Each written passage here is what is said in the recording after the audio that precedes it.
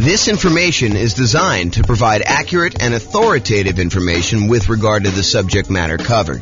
It is offered with the understanding that the presenters are not engaged in rendering legal, accounting, or other professional services. If legal advice or other expert advice is required, the services of a competent professional should be sought. Welcome to the Fort Lauderdale Real Estate Investing and Real Estate Financial Planning Podcast. Learn all about investing in real estate in Fort Lauderdale, Florida, with a combination of real estate financial planning and modeling with numbers specific to Fort Lauderdale. Plus, syndicated, more generalized recordings of live and pre-recorded real estate investing classes, not all of them specific to Fort Lauderdale. Be sure to stay tuned after the podcast for a message from our sponsors. Well, good morning and welcome, everyone. I am your host, James Orr, and today I have a really exciting class. This is sort of a continuation of yesterday's class, and today we're going to go over something that I feel is being sort of misrepresented in the marketplace in some ways, and I'll explain to you what I mean. So this is October 2023 that I record this, although this could really be any point in time, but some of the backstory is very relevant to the time period we just left. So right now, over the last, 5 years or so, we've seen real estate values skyrocket. We've seen a massive increase in the amount of equity that a lot of real estate investors have in their properties. And there's this push, I think, just in general, but also from real estate agents in particular, that investors should re-leverage up their properties. They should take some of the equity, some of the dead equity that they've got in their properties that they have seen from, having these really low mortgage interest rates, where interest rates were really, really low. So that the amount that they're paying down in principal, especially early on, is much larger than when you have higher interest rates. Plus, they're seeing their property prices go up a lot. And so the amount of equity they have in their properties is really, really high. And we all know, well, I hope you all know, that as you own a property for a longer period of time, as your equity grows in the property, the return you're earning on that equity tends to decline. It's a real phenomenon. This actually exists. Like when you own a property for a period of time, the returns you're earning compared to how much you have invested in the deal, the equity you still have locked up in the deal, actually goes down over time. And so there's this tendency, this desire for a lot of real estate investors to say, hey, I've got all this equity in my properties. My return on equity is going down. What I should do is either re-leverage my property, go refinance out some of the money I've got tied up in there, or sell my properties and take the equity and then redeploy it, re-leverage up, go from having, 50, 60, 70% of equity back down to 20% of equity by putting 20% down when you buy property, or if you're doing the nomad or house hacking strategy where you're buying properties as an owner occupant to move into, you can do 3.5% down with FHA loans, or 5% down conventional, or even 0% down with like a VA loan or something like that. So you can re-leverage up, take some of the money you have locked up in one property and apply it to buy, 1, 2, 3, 4, 5 other properties to kind of do this. And so what today's class is about, it's about this concept of expected value.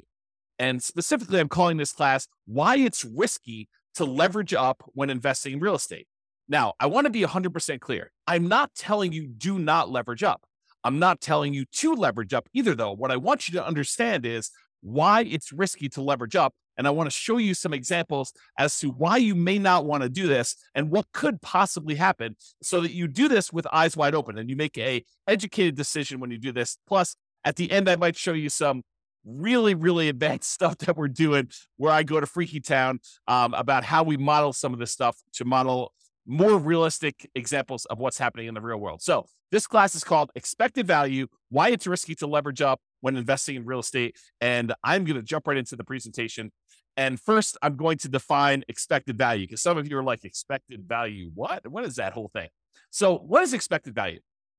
Expected value is the average of the probability weighted outcomes that you might see in a situation.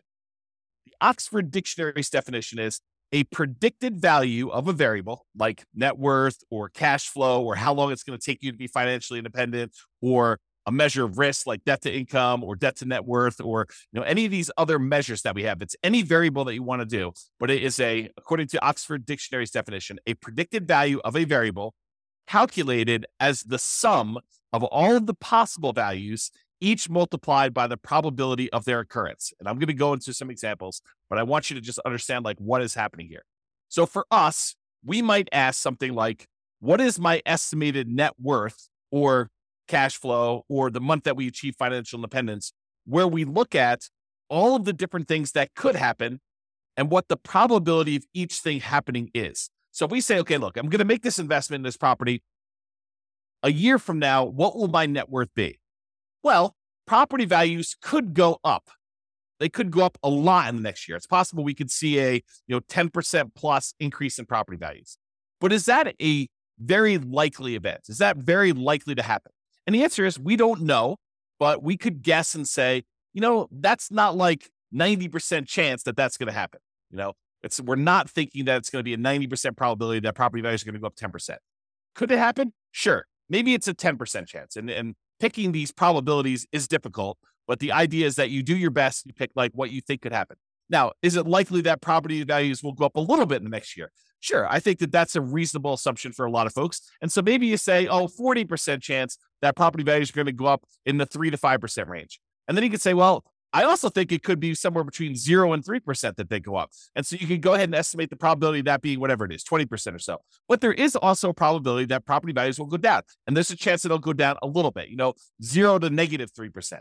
And then you could say that's about whatever it is, 20%. And then you could say there is also a chance that we will see a pretty significant decline in property values. Maybe that's 5 or 10% chance where it goes between -3 and -5 or -3 and -6 or -3 and -10 or whatever you decide your numbers are and what the probability is. Then the idea is you could use all of those estimates you came up with. There's a 10% chance it's going to go up 10% and a 40% chance it's going to go up, somewhere between 3 and 6% and, an X percent chance. And you could actually look at all that and you could do some basic math to determine what the average of all of those probability weighted estimates are to see what is likely for you and see what you are likely to achieve when we do that. So let's look at a really simple, I would argue overly simple or oversimplified example of why leveraging up adds risk. And I'll start with something basic, and then I'll add a little bit of complexity, and then I'll show you a lot more complexity with a very basic example of a very advanced example, but a brief example of what that is. Okay, so imagine for a second that you have a 6-sided die, regular die that you might play in Monopoly or something like that. And you're betting with the roll of the die that the property you're about to buy is going to do something. Okay, and so you're betting basically $100,000, a down payment, on the roll of the die. If the die lands on a 6, then the property you bought does really, really, really, really well, and it's worth $1 million. Your $100,000 initial investment becomes worth $1 million total. Okay, that's only if you roll a 6. If the die lands on 1, though, then you are forced into foreclosure. The market goes horribly wrong. You have to jettison the property. You have to actually give the property back to the bank. You lose the full $100,000 that you invested in the deal, and you lose your credit. You have bad credit when you do that too, okay? So if it lands on 1, then you're forced into foreclosure. You lose your entire $100,000 investment. The investment goes completely to crap, okay? But if the die lands on 2, 3, 4, or 5, not a 1, not a 6, but any of the other numbers, 2, 3, 4, or 5, then your $100,000 investment is worth $150,000. So you have a reasonable return on your investment over some period of time. It's not just like instantly, but over some period of time, it performs reasonably well over the ownership period. So the question is, should you roll the die? Should you make the investment in this house? And what is the probability weighted average of all those results? So let's look at the math. And I created this brand new spreadsheet, which I will give to you as a download. I didn't set up a link for it, so I'll have to put a link in the show notes or something like that for you to get it. But it is a expected value, a risk and reward calculator, and it doesn't actually have to be for real estate investing, although this is a really good tool for you to estimate, a really basic tool for you to estimate what is going on with your real estate stuff. So what we did is we just put into this spreadsheet what the different results were, what the value of those things would be after those results happen, and what the probability of that happening are. And then we do some calculations, and I show you what the expected value is. So I'll go walk you through it. So this is just the numbered examples of them. So you can put in as many as you want, up to 12. Of course, you can expand the spreadsheet if you need to in order to do more than 12, but I put 12 in here as kind of a placeholder to keep it neat. So number 1, property does really, really well. You roll a 6 on the die, and in that case, you make $1 million. And the probability of that happening is 1 out of 6, or about 16.7%.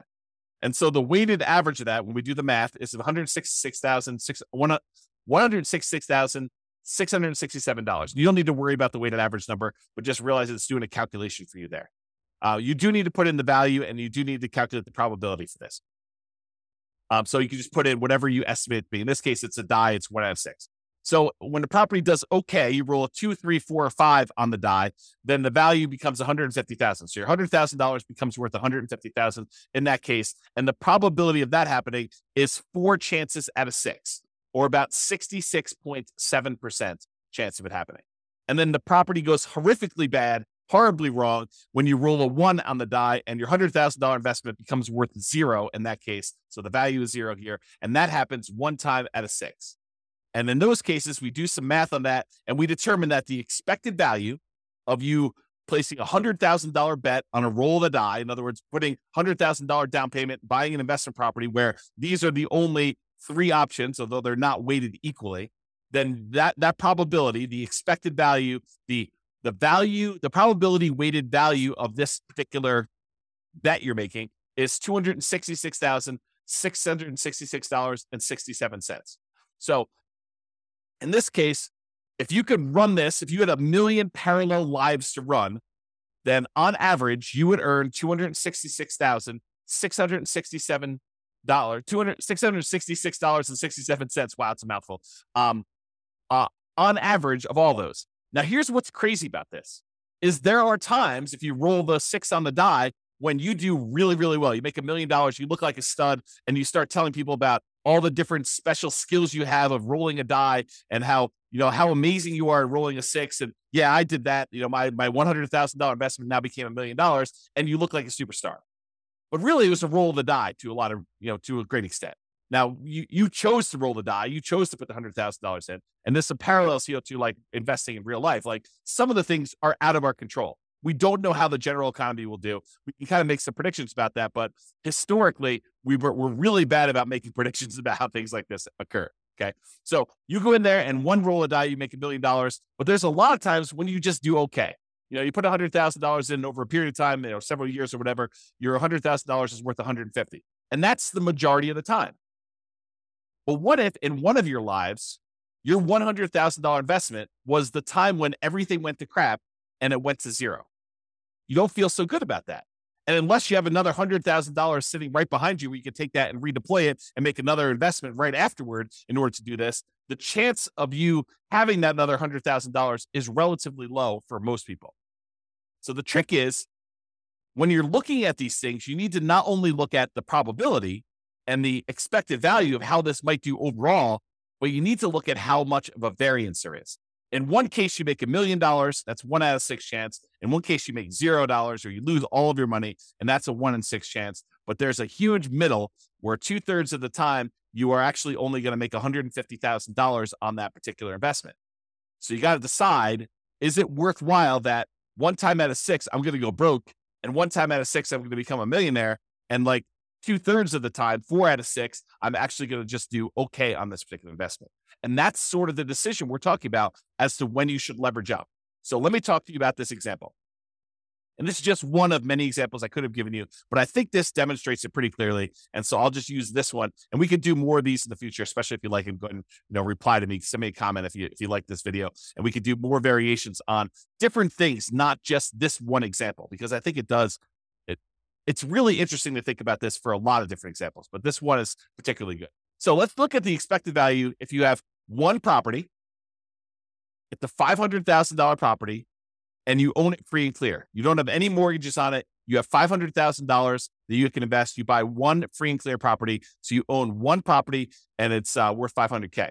So we have a couple different things that could happen in the marketplace, though. Okay, I set up 5 different scenarios. One scenario is where property values go up 6% and you have 6% higher rent. And we're kind of looking at like a year out. So this is sort of like 1 year of number where you're able to get 6% more rent and 6% appreciation on a particular property. And in that case, if you own one $500,000 property, including all the different benefits of investing in real estate, cash flow, your cash flow from depreciation, appreciation, and debt pay down, which is none in this particular case, your $500,000 becomes worth $571,000, $972. And I've said, there's a 10% chance that will happen, that property values will go up 6% and you'll have 6% more in rent. And so we do that calculation here to show you what the weighted value of that is.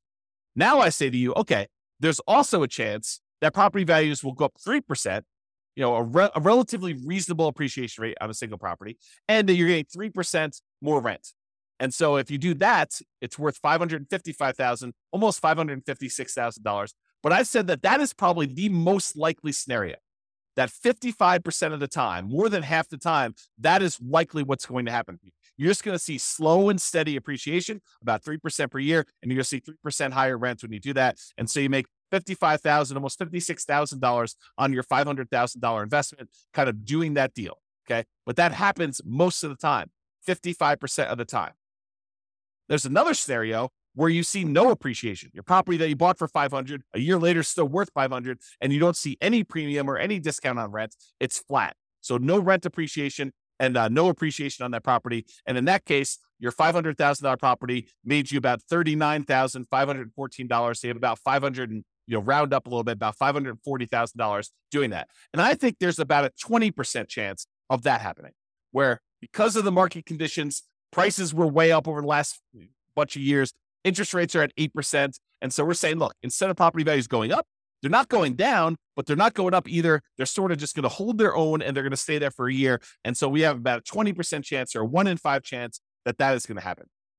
Now, I also think that there's a chance we're going to see a price decline, that property values will go down by 3%, and that we will have 3% lower rent. And if that's the case, you're only going to make $23,285 by buying this $500,000 rental property. And I'm assuming that's going to happen about 10% of the time.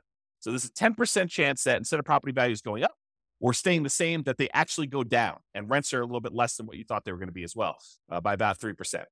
And then finally, I said that happens 10% of the time, if I didn't say that. And then finally, I think there's a chance, might be a small chance, but there's a chance we're going to see a pretty significant decline, a negative 6% appreciation rate and lower rent, about 6% lower rent in that particular property. And in that case, you only made $7,055 on that particular property, because you still have a little bit of debt pay down, you still have some tax benefits. So even though the property value went down, you still were profitable on the property. It was just a really small amount of profit. So your $500,000 property, the overall assets that you have now are about $507,055. And I think there's about a 5% chance that is going to happen, or about 1 chance in 20 that you're going to see that decline. Now, if we take all the values I just told you and we multiply them by their probability, we can figure out what the weighted average is, or what the weighted value is, and then we can calculate expected value. You don't need to know the math. The spreadsheet does it for you. But the expected value, if you make a $500,000 investment now, is about $548,439.90. So when you look at this, you're like, okay, that's great. I make a $500,000 investment, even with taking into account that the market could go down, I'm still going to make about $548,439. If I had an infinite number of lifetimes to run this in parallel, and the infinite number of universes where this could possibly happen, this is what my result is. And when you look at this, you think to yourself, okay, if things went really, really well, I would love to take my $500,000 investment and make it $571 in about a year. And even if things went really, really ugly for me, I had this $500,000 investment and it's only worth $507. So I didn't lose a lot of ground if this happened. Now, let's take this same property, but let's buy 5 identical ones, put 20% down instead. This is the idea of releveraging up, right? You have a bunch of equity in your property, in this case, 100% of equity. And instead of buying this one property and having a ton of equity in it and having to be really resilient to price declines and really resilient to rent declines, what we're going to say is, look, we're going to take this same $500,000 and I'm going to put $100,000 down on 1, $100,000 down on 2, 100 on 3, 100 on 4, 100 on 5. So now I got 5 leverage properties. They're not going to cash flow nearly as well. In fact, they're going to cash flow about $100 a month at like the rent depreciation being 0. We're going to say it's about, $100 a month in positive cash flow when you're buying these properties, so 20% down in this particular example. But we're going to look at what happens in all of these 5 different scenarios where you have 6% appreciation, 3%, no appreciation, -3, and -6, all with the same probabilities. So we're going to see how this differs. And that's what this shows you. So the one where you have 6% appreciation, 6% higher rent, the values, because you're leveraged, because you've got 5 properties now, that $500,000 investment is now worth $700,465. You basically had like almost a 40% return, $200,000 return on a $500,000 investment. You're crushing it. And so if that 10% chance of this happens, you're looking great. It's amazing for you. The one where you have a 3% appreciation rate and 3% higher rents, you have $619,000. So you made about $120,000 approximately on that investment because things went in your favor and you re-leveraged up and things look awesome. And remember, that's the largest probability one. There's a 55% chance that we think that property values are going to go up about 3% and that rents are going to go up about 3%. And so we're thinking that that's what's likely going to happen. There's a 55% chance that that's going to happen there and that you'll do pretty well because you made about $119,000, a little bit more than $119,000 doing that. In the case where property values don't go up at all and that rent doesn't go up at all, you still make about $38,170 on this particular deal. You go from $500 to about $538,170. And we think that's going to happen about 20% of the time. But here's where it gets tricky. If you have negative 3% appreciation and you have 3% lower rent, you actually end up losing money. The $500,000 you had invested now is only worth $457,000. So you've lost, what is that? $43,000 because the property values went down 3% and you have 3% lower rents. This is the downside of leveraging up. This is the ugly side of that happening. And even though we're only saying that it happens 10% of the time, how would you like your 10%, the one lifetime you're living, because you can't average this out. You can't do this unlimited times in parallel. You have one life. And what if your one life means that you're at that negative 3% and you've got that lower rent? And so there's a risk that you actually could go from your $500,000 to being worth less than that $500,000. You could be negative. And yes, I do understand that, you give this enough time, it may recover and all that other stuff. I totally understand that. And I agree. The longer you hold real estate, the less risky it tends to be because over a very long period of time, real estate tends to appreciate about that slow and steady 3% per year. Rents tend to go up about the same as inflation, about 3% per year. And that you end up paying down the loan over time and that gets better. So I do get that the longer you hold this, the less risk you have, but I want you to understand where this extra risk comes from and how it actually plays out when you look at this expected value concept. The final one, negative 6% appreciation and 6% lower rent, and that $500,000 that you had invested is now only worth $375,000. So you lost about $124,000 and change by having the property values go down, where before, the worst case scenario had you gain $7,000 because you only owned one property and it was free and clear. Now property values dip a little bit. You're down $120,000. Now you're starting to grow from there. And even though that only happens 5% of the time, it is calculated in here.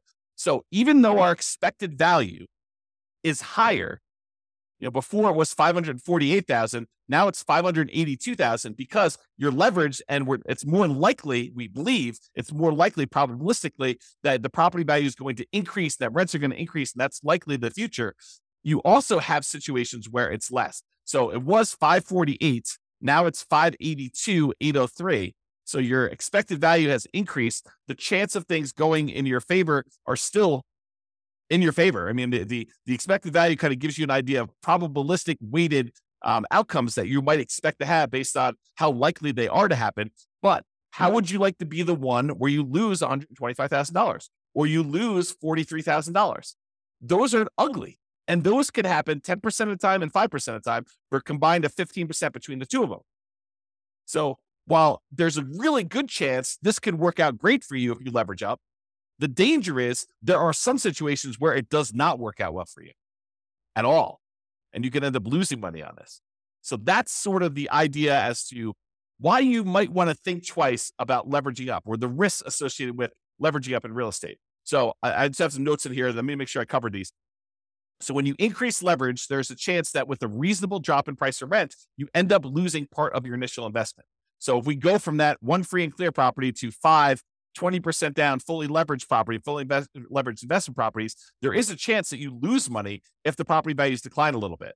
So think about that before you take all this money and re-leverage up. There's also a chance you do a lot better than you would without re-leveraging up. So the upside is greater, but there also is a dark side, a downside to this happening, which I want you to be aware of. And again, like I said at the beginning, I'm not telling you to leverage up.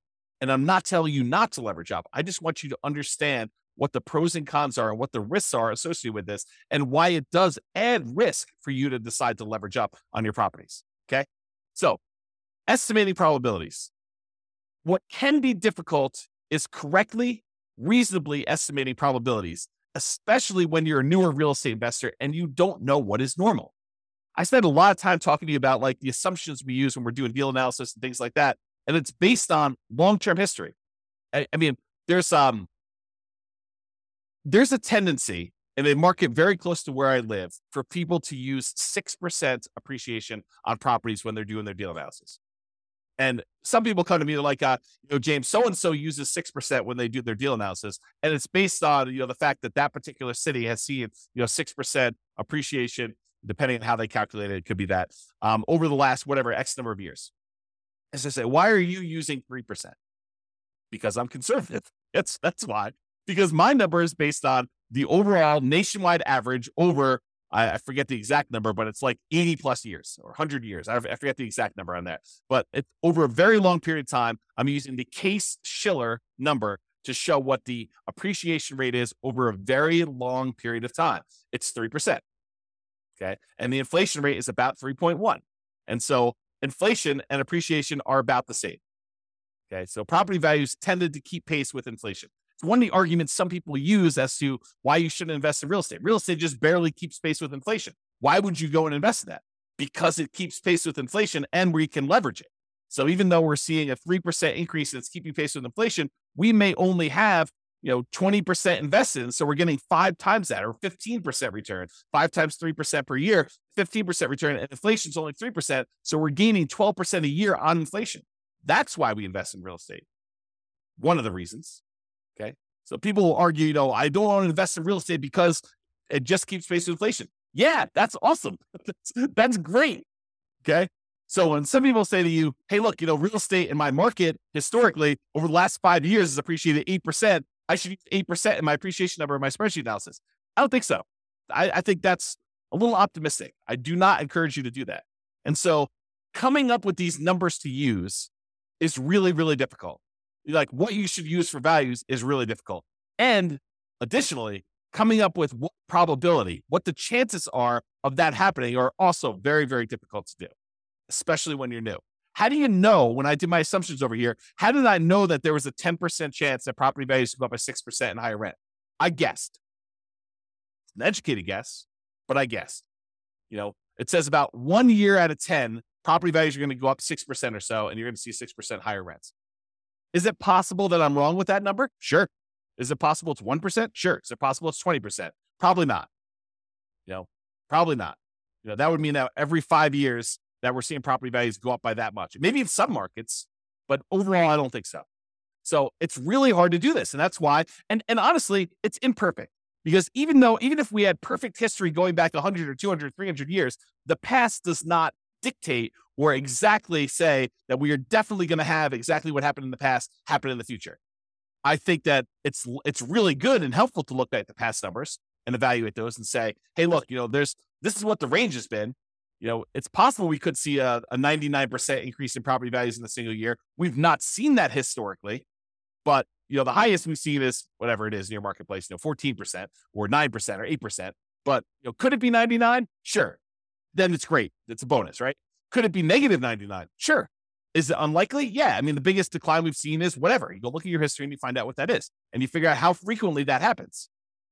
Sort of like what I did with our mortgage interest rate confidence meter. When people say, I think I'll be able to get 3% interest rates forever. I'm like, I don't think so. Historically, they're only about 2% of the time. Looking at back data as to what mortgage interest rates were, we only saw, 3% mortgage interest rate about 2% of the time. So for you to think that you're going to be able to get 3% in the future for the next 10, 15, 20 years while you're acquiring properties, it's silly. I mean, I think that's an unrealistic expectation. Okay. So when you're looking at these things, it's really hard to estimate these probabilities, but I think you do the best you can and you update it over time. You're like, look, I really think that this is unlikely, or I think that this is more likely. And we have this recency bias where we think that what has happened recently is more likely to happen in the future. And I think there's a little bit of truth to that.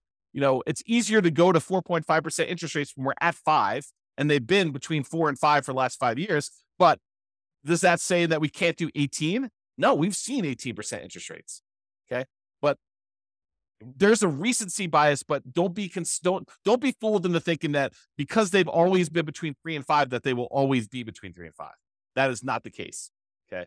Now, this is not a perfect solution, but one imperfect alternative is to estimate a reasonable range of what appreciation might be, rent appreciation might be, mortgage interest rates might be, stock market rates of return might be, inflation, and estimate like what they might do, and then apply all those things combined. So imagine modeling your portfolio, and you say, look, okay, I've got whatever it is, $50,000 now, and I plan on buying a property as soon as I can save up a down payment. Then I plan on buying another one. I'll continue saving at this current rate plus whatever I'm making from the property, and I'll save up and I'll buy another property after that, and I'll buy another property after that as soon as I save up down payment, and I'll buy properties as quickly as I can until I get to 10. Then when I get to 10, I will hold on to them until the property values increase enough and I pay down the loans enough where I could sell off a certain number of them, pay off the remaining properties that I have, and actually live on the cash flow, have the cash flow for the properties that are paid off be enough to support me as being financially independent at some point in the future. That's my plan. My plan is to acquire property. Maybe I'm doing nomad. I'm put 5% down in order to do these. I'm going to do a number of nomads that I can get. I'll get to 10, and then I do that. And you say to yourself, okay, how do I estimate the probabilities of all this, James? Like, how do I think about this? Well, I think you take each part and you say, okay, appreciation.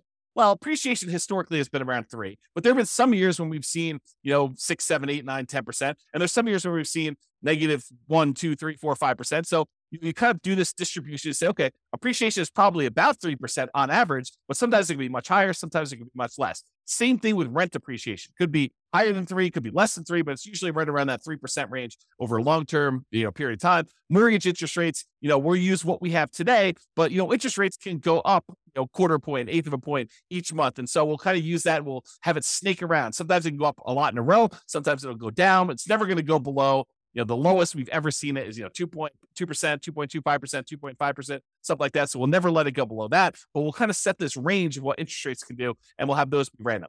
Stock market, similar idea. We'll say, look, the average has been around 8%. There's sometimes we've seen 27% a year. Sometimes we've seen negative 27% a year. And so we'll go ahead and do these ranges, but most of the time it's going to be right around that 7, 8, 9%, somewhere in there. And then we might say the same thing with inflation. Inflation can be around 3. Sometimes we see it kind of go up to 4, 5, 6, 7, 8 recently. Sometimes it's down to negative, 2, 0, 1, and maybe it's less likely to be negative. We can kind of set those probabilities. Then we take all of those and we apply them to our strategy of buying properties. And we do this analysis using software like the Real Estate Financial Planner, which allows us to do this crazy stuff where we model all this. Now, this is not a class on that particular stuff, but that's typically what I do when I do this type of modeling in the Real Estate Financial Planner software. I will go take like the stock market rate of return, and I'll say, I want it to be around an average of 8. In this case, it's about 7.8. Sometimes it's as low as negative 15% in a year. Sometimes it's as high as 30% a year. But on average, it's around this 8%. And most of the time, it's in this kind of like core 0 to 15% return, with some years being better than others and so like that. And then each month that we do our analysis, we run this 1,000 times. And we say this is the random range of what stock markets do. And then we look at how likely things are to be that way. Same thing with property appreciation. We say, look, the average is around 3. So it's right around here. Sometimes it's as low as negative 6 in a year. Sometimes it's as high as positive 12. And we can look at these numbers where it's mostly in this 0 to 6% range. That happens most of the time. But sometimes we have these outliers. And we can use this to analyze each individual property separately, or all properties as a whole, where they all go up together or they all go independently. Because sometimes some markets do better than others. And if you've got them spread out, some neighborhoods do better than others. Whatever you want to do, we can do all that. And then we get these results like this, where we could show you the range of values. This is that variance. Remember before on this spreadsheet, I showed you could be as good as, 507. It could be as good as 571,000, but it could be as bad as 507. And then the one where we had 5 properties could be as good as 700,000, but it could be as bad as 375, starting with 500. We do that same idea when we do that analysis of all the variables, that we can see there's a range. It could be as bad as 750,000 in this range. It could be as good as $2 million. The expected value of it is around 1.2. And I showed you the 25th and the 75th percentile. It shows you that about 25% of the time it's going to be around $1 million, and about 75% of the time it's going to be less than 1.4 or whatever that is. And so we can see this range of values and how the entire investment portfolio will do in terms of net worth, and cash flow and time to financial independence and all that stuff. And then what we really can do is we could say, look, I'm comparing two strategies. I want to know what's going to be riskier for me, what's going to have the widest range of variance, what's going to be the one where I am most likely to succeed, but also it gives me a good chance of achieving my goals. And we can compare the two. So for example, in one case here, I'm buying 20% down rentals. In the other case, I'm buying 5% down Nomad rentals. And you can see the Nomad one gives you a lot more upside, a lot higher expected value. That's this dotted line here. Your expected value doing Nomad is like 2.2 versus an expected value of, let's see, whatever this is, about 1.2 if you do 20% down rentals. And the downside is not as bad. I mean, look, the difference between the worst case scenario, your like worst run putting 20% down, is about the same as your worst run when you do the Nomad strategy. But the Nomad strategy, the best run for 20% down is about 2 million. The best run for the Nomad strategy is about 4.5 million. And that's what we want to look at. We want to look at how these risks compare and see what the range of the outcomes might be when we're looking at this, because we could have a much higher expected value and a much higher upside without that much more or no more downside when we look at it. And by comparing these different strategies and doing different things, we can compare things like 5% down Nomad versus 5% down Nomad where we pay off properties first, or 5% down Nomad where we actually sell off part of our properties and pay those off in full. And we can look at these different things and see how they vary. And they could do that with things like net worth or cash flow. And this is one just showing you how long it takes you to be financially independent. And this is the 20% down one. It shows you that the expected value, the like number that is likely to happen, is about 30 years in this particular case with all these assumptions. And this is based on Norm and Norma, if you remember that from a previous podcast episode. But basically it shows you it takes about 30 years for them to do this, but it could happen as early as 200 months, which whatever that is, a little less than 20 years, probably like 18 years or so, if I had to guess. And then it could happen as late as way past, 40 years. It's kind of like the worst case scenario. So you can see the variance in those. And I looked at the 25th percentile. That happens at about 300 months, and the 75th percentile happens a little over, 420 months or whatever that is. And you can see these ranges of when these things happen. And you can also compare these to see which one gets you to financial independence faster, which is what we covered yesterday. It's like all the different ways we could do, all the different things we could do, all the different ways that we can actually make financial independence happen quicker for us. But that's not the whole story, right? We just showed you that sometimes you can actually have it happen faster. But if you look at it, it's happening faster at the expense of increasing our risk of having some type of catastrophic or significant failure. And I want you to understand that nuance, and we'll go into a lot more detail and we'll do a lot more classes on this, but this is the basic idea, and I hope you get the basics of it. All right. So in conclusion, focusing on improving your returns, an example, leveraging up, is just part of the story. You should also consider risk and probability. You have one life to live. It's not like you can do an unlimited number of these lifetimes and see the average yourself. You're just doing one path, and your path could be the most amazing path or could be the crappiest, worst path. In most cases, probabilistically, it's going to be somewhere in the middle, right? Because that's just how it is. You can't try an unlimited number of times. You can only try one time. And even if you have money behind you, you can only try one time, and then you got to see what the results are. Then you got to take the money you had kind of set aside and try again. But I mean, if you want to try this, if your chance of success is really, really large, but it only happens very rarely, you don't want to keep doing that because you may run out of time. You may only have 100 years plus or minus to live. So if it takes you 10 years to kind of see these results to do that, you can't try 100 times. So you want to increase the probability of your success and eliminate or decrease the number of times you have bad, devastating, gets you out of the game sort of outcomes when you do that. So you should consider probability of success and the variance you might expect to see in your results when you do this. All right, that's all I got for you. I hope you enjoyed this class. This has been James Orr. Have a great day, everybody. Bye-bye for now. With home prices up, mortgage interest rates up, and rents up, but not quite enough to counteract the higher prices and interest rates. Cash flow on rental properties in Fort Lauderdale is harder than ever. Book a call with the Real Estate Financial Planner to apply our proprietary 88 strategies to improve cash flow on your rentals. See the show notes for a link to schedule your call and improve your cash flow today.